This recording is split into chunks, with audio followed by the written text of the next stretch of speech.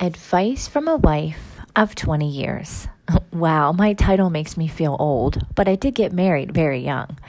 I think about how I was just 20 years old by a few months and how one day Haley will be 20 as well. That's my oldest daughter. She already talks about boys and teases about getting married. And now as I sit here talking to you on a warm spring day, sitting by the pond, sun in my face, Starbucks next to me, my mind is thinking, what would I do or say if my daughters wanted to get married and young? It once would have scared me, but because her father and I have made it through the trenches, at least we're making it through the trenches, and we still continue to grow and fight. Looking back at who we were or who we thought we were way back then and who we are now, I would say I feel equipped to help them when and if they come to me with whatever storm comes their way. One maybe you're going through right now. Do you feel distant? Do you fight with your spouse? Do you feel unconnected?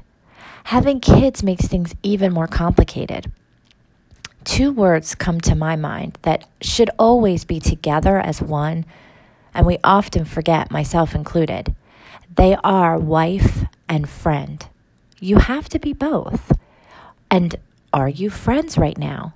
Because at the end of the day, it is how it started, right? You were friends. You were attracted to each other. You had fun together and you made each other feel better. You were there for each other. But time, it has a way of stealing our friendships. Life, it too steals our friendships. And sometimes even just getting the title of married can steal that friendship as well, because you think you take on a whole different role, which in a way you do. But let us not forget to stay friends. This life is hard, and to think that marriage will be easy, well, if you think that, you're way wrong. And I think I thought that too. And maybe yours is easy, but is it also deep? Is it fulfilling? Are you filled with joy or sadness? Are you lonely? I realize that even married people can be lonely too. I can promise you that as a wife and friend, you're going to be in a place to have to forgive and be forgiven.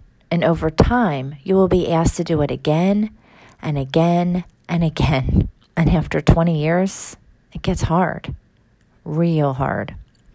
This I know. The longer you let the miscommunicating happen and the misunderstandings go on, the harder it will become. And don't we all want to be accepted, and don't we all want to be understood? I feel like I can no longer judge those that get divorced, and I can no longer judge those who stay together, when I may think that what was done was unforgivable. Truth is, we just don't know the way our heart may be transformed at a given time. We also cannot do it all alone. It's a two-way street, and you need your partner to be in it with you. And if they'll go to therapy, go to therapy. Everybody needs it, and no one is exempt. And it is so helpful. I can say, I think I waited too long to go. It's still making progress, but therapy is so necessary. It may be the only time you and your spouse get a chance to talk and hear each other. So much complexity, but I ask you, are you feeling unloved, lonely, misunderstood, helpless? Look into yourself. Find the strength to give maybe not an I forgive you or I love you, maybe just the simple act of friendship in a small way. Allow your feelings to marinate and trust in who you are.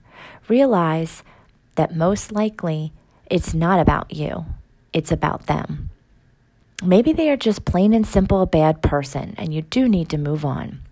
Maybe they are good, but acting in a place of self-protection. Maybe from a place that does not even involve you. Or maybe not as big as a part of you as you think it does. Give yourself space to feel and the space to be a friend. Maybe this is where it will stay, just a friend. Or maybe you will add wife to that and continue to move to a deeper layer together. So whatever your situation is, I pray that you find peace and love. And that person who gets you is out there. Maybe it will over time, be the same person you're married to. Maybe it's a different person, but you owe it to yourself to give the gift of friendship. But remember that by closing yourself off to stop your ability to grow, and when we give friendship to someone who may not deserve it, it is in those moments that it matters the most.